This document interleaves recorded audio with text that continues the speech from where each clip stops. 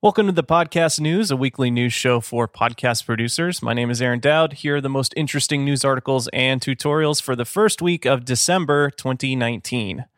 Wow, almost 2020. This week, Podcorn, a native ad platform for podcasters, just launched. Podtrac says unique monthly listeners for the top 10 podcasts that they track decreased in November compared to October. Independent.co.uk predicts that audiobook sales will overtake ebook sales in the UK next year. We Edit Podcasts published a blog post about the 10 key elements of a strong podcast intro and more.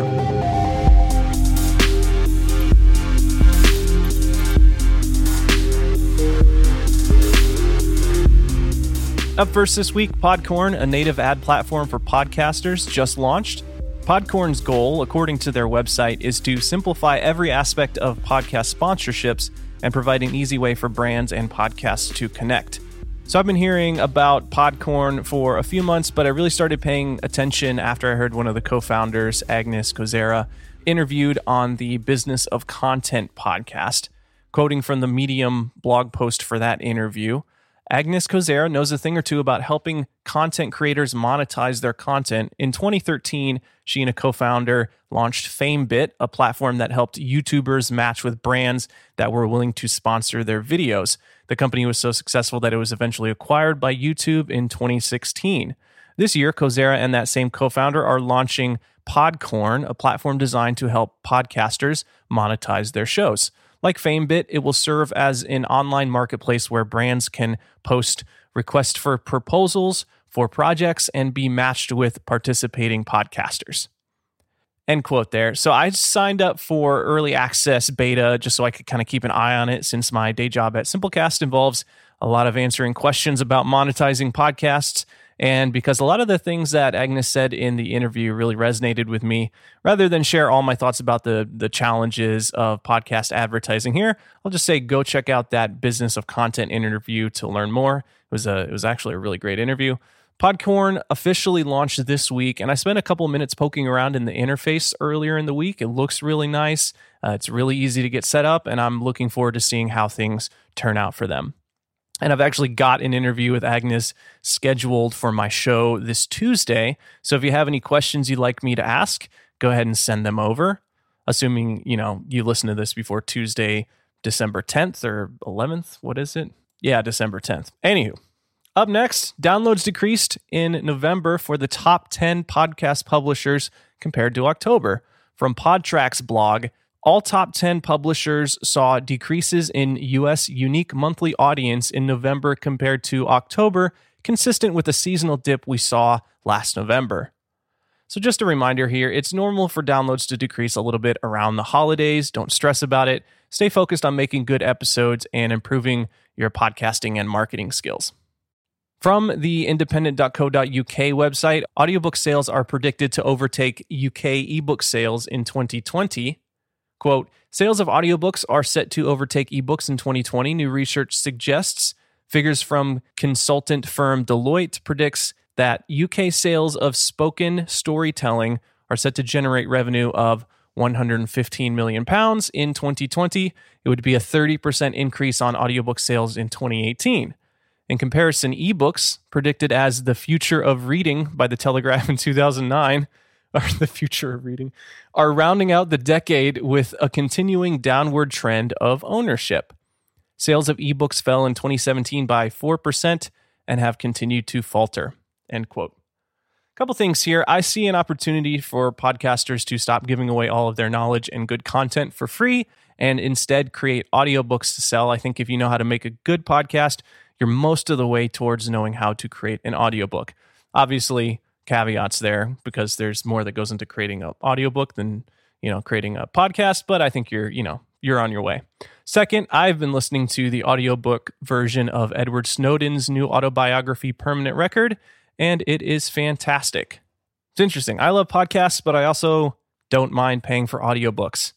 So if you're looking for ways to monetize content, maybe consider creating an audiobook. For some notable mentions, from weeditpodcasts.com, 10 key elements of a strong podcast intro. Quote, Statistics show us that an opinion based on a first impression forms within the first 7 seconds of any interaction. That's not long at all. If we put that in the context of your podcast, essentially that means that you have less than 10 seconds to grab the listener's attention and turn them into a loyal fan. But how do you create this great first impression? What does a catchy intro actually consist of? We've thought about this long and hard and have come up with 10 elements we think are key to creating that all-important, amazing podcast intro. Make sure your intro has these elements, and you'll turn that curious listener into a fully-fledged fan. Fully-fledged fan. Really good stuff here. If you want to grow your audience, you must get good at writing episode titles and intros. I think that's something that new podcasters struggle with the most, and I think it's one of the main things that prevents podcasts from growing. Great work there from We Edit Podcasts. Also, does anyone else ever see that URL and just think Weed It Podcasts? Just me? From Will Williams on podcastmovement.com, planning the jump to a full-time podcast career. Quote, about a year into my work in the podcast space, I started Googling things like how to freelance full-time, how to leave your day job for your side hustle, and turning your hobby into your job. I felt stifled in my 9-to-5, and I could tell that the amount of time and emotional energy it took out of me was coming at the risk of what I considered my real work, podcasting and podcast criticism. Just about every site said the same thing.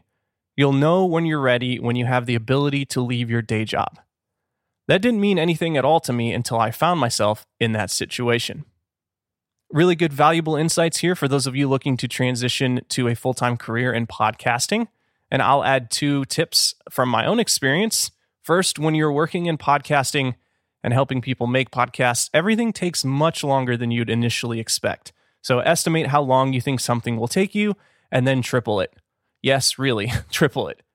Second, and I'll give you a disclaimer here, I'm not a lawyer, so you should probably talk to one to get real legal advice. But if you live in the US, put 30% or so of your income into a savings account so you can pay your taxes on time. You'll probably have to pay taxes every quarter, and don't expect to get money back at the end of the year either.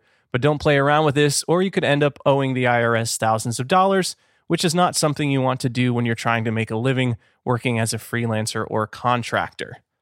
I know I have experience with this. I made that mistake, and I just now finished paying off taxes that I should have paid back in 2014. Really, don't take this lightly. Take it seriously and pay your taxes. All right, next up, from fear to faith to fun, my journey from podcaster to professional voice talent. Great article from Doree Allen on the Women of Color Podcasters website, wocpodcasters.co. When I started Kicking It with Doree podcast in 2015, I wanted to showcase my authority as a thought leader in the personal development space. First, I listened to podcasts about podcasting. Then I slowly taught myself how to use audio equipment and recording software, which set me up nicely for my eventual voiceover business, where I narrate commercials, web videos, e-learning, and audiobooks. But you know the real reason I started podcasting? Because I was afraid to start a career in voiceovers. Podcasting was a low-pressure way for me to dip my feet in and get used to hearing my own voice and doing the back-end technical work.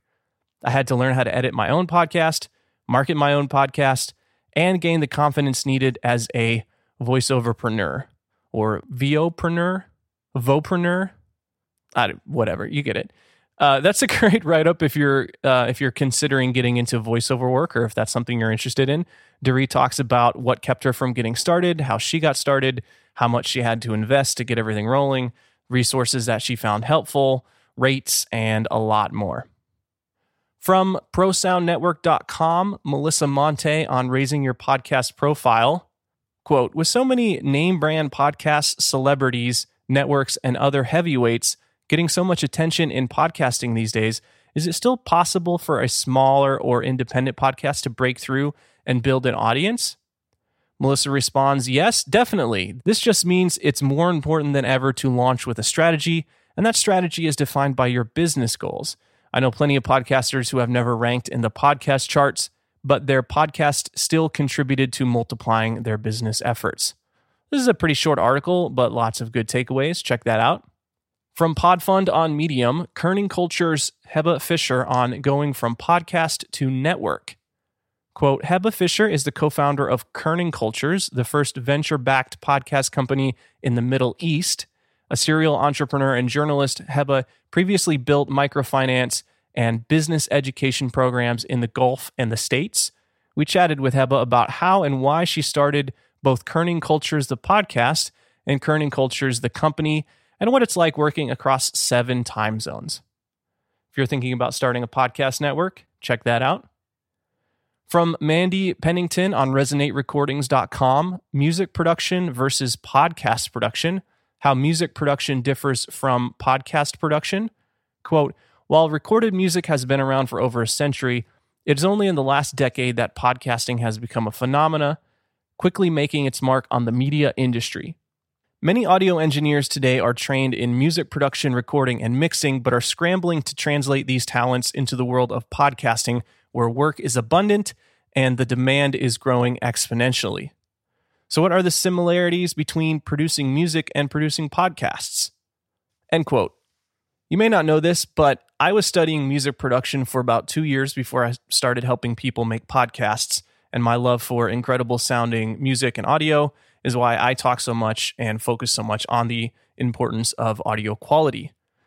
But here's what I've learned. Making a podcast sound good is a lot easier than making a recording of a full band sound good. There's just far fewer elements and variables.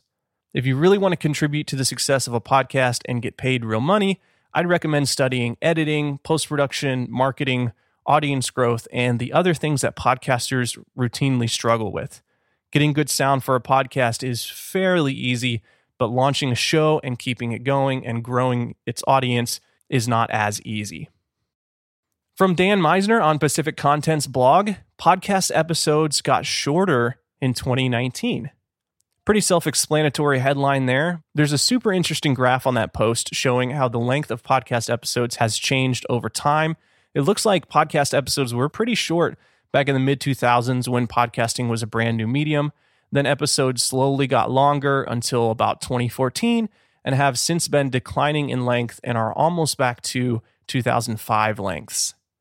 But as Dan wrote, your goal should be to make episodes that are long enough to fit into your listeners' lives in a regular, ongoing, meaningful way, and no longer.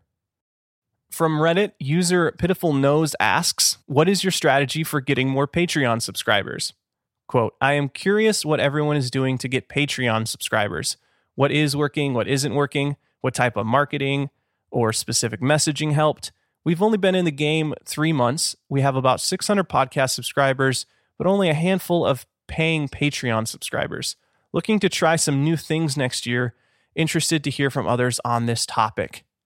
Okay, first off, I would like to point out that you don't know that you actually have 600 podcast subscribers. I'm guessing that you probably have about 600 regular downloads for your new episodes, but that doesn't necessarily translate to subscribers or even listens. But anyways, a helpful reply from user Bluntly Bipolar. 600 subs and a handful of supporters sounds about right, really. You generally expect less than 1% because most people don't engage with internet content in any kind of deep way. Patreon is a way for the people that love your work to support it. Not like it, not think it's good, not think it's great, but love. That's not going to be a high percent.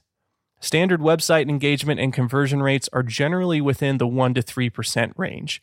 I'd focus on growing your audience more than I'd worry about Patreon right now. If you are even approaching 1%, you're already doing well. Finally, starting a new thing that I'm calling the discussion topic for the week. This week's discussion question, does social media make you feel worse? From Delilah Dawson on Twitter, quote, honest question here, does social media make you feel worse? I used to love it, love connecting with people, but Twitter has changed so much in the past decade. Now it makes me feel alone and jealous and endangered, which makes me want to online shop. Not sure how to change it. So I think Delilah is speaking specifically about Twitter here, even though the question is about social media in general. I keep going back and forth on this. Some days I love Twitter. Some days it makes me feel like garbage. It mostly seems to be related to who I follow and what I pay attention to. But it feels like Twitter has become mostly an outrage machine, and much more so than before, I think, 2016 and the election that happened then. I have to constantly remind myself these days to not let things I read on Twitter get me riled up or outraged, which makes me wonder, why am I spending so much time on it? Let me know what you think. Send your thoughts or opinions to aaron@thepodcastdude.com, and let me know if you're okay with me including them in the notes for the next episode. All right, that's going to do it for the show today. Thanks for listening to this week's episode. Please share this show with a friend, send feedback, thoughts, or cool stories or articles to aaron@thepodcastdude.com. If you enjoyed this episode, please take a moment to leave a review and rating in Apple Podcasts. You can also subscribe to the email newsletter to support the show and get full episodes and other exclusive content. Just head over to thepodcastnews.substack.com.